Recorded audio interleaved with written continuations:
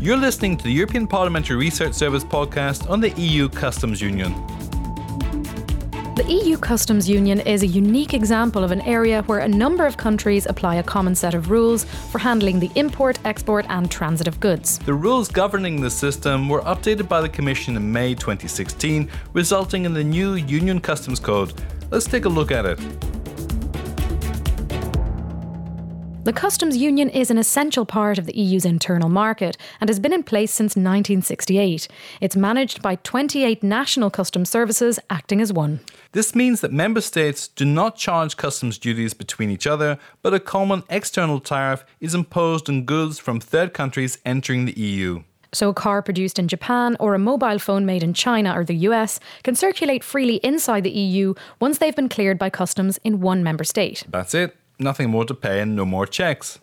The European Commission proposes the rules and monitors their implementation, but it's the responsibility of the member states to implement them via their national customs administrations. The EU has become the world's largest trading bloc. In 2015, the value of the EU's trade with other countries amounted to 3.5 trillion euros. This is 15% of global trade in goods and more than the total yearly retail sales in the EU.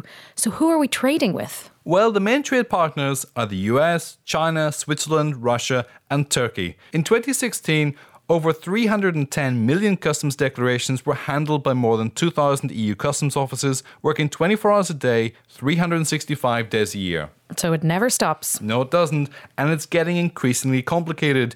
EU enlargement, the growth of e-commerce, the threat of terrorism and cross-border crime, piracy and violation of intellectual property rights are all changing the nature of the business and forcing customs authorities to carry out non-fiscal tasks to guarantee the safety and security of European citizens.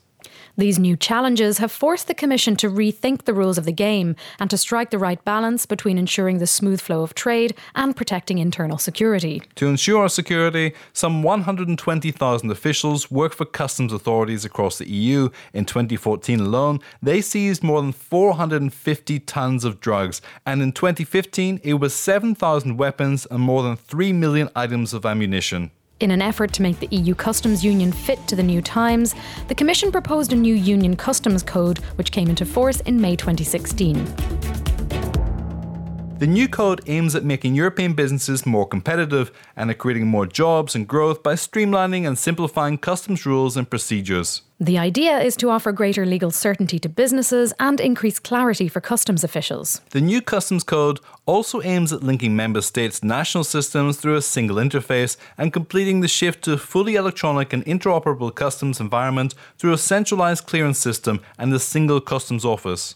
This will require the development of EU-wide IT systems, so by December 2020, all member states will need to be technologically ready to support the electronic flow of customs data. The new system is meant as a natural evolution towards a modern customs environment, though its results and benefits may only be grasped once it has been fully implemented by the end of 2020.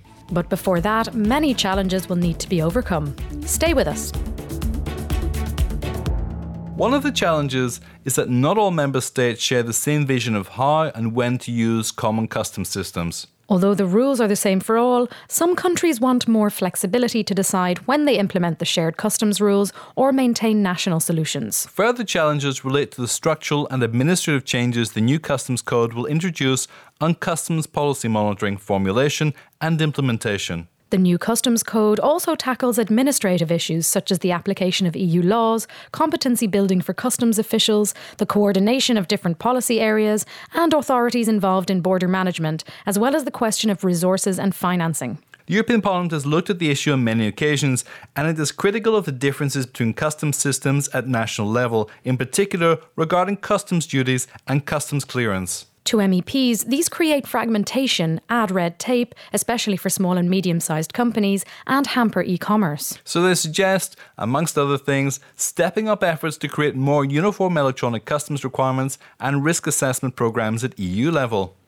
The Parliament has also asked the Commission to present an evaluation of EU customs policy by 2017, including a review of problems, overlaps, gaps, complaints filed with customs authorities and infringements of the new Union Customs Code. The Parliament also expects a fitness check by 2021 to ensure that the new EU customs policy, including the new customs code, is delivering the expected results both for member states and for trade operators. So we'll have to wait and see. You're listening to European Parliamentary Research Service podcasts.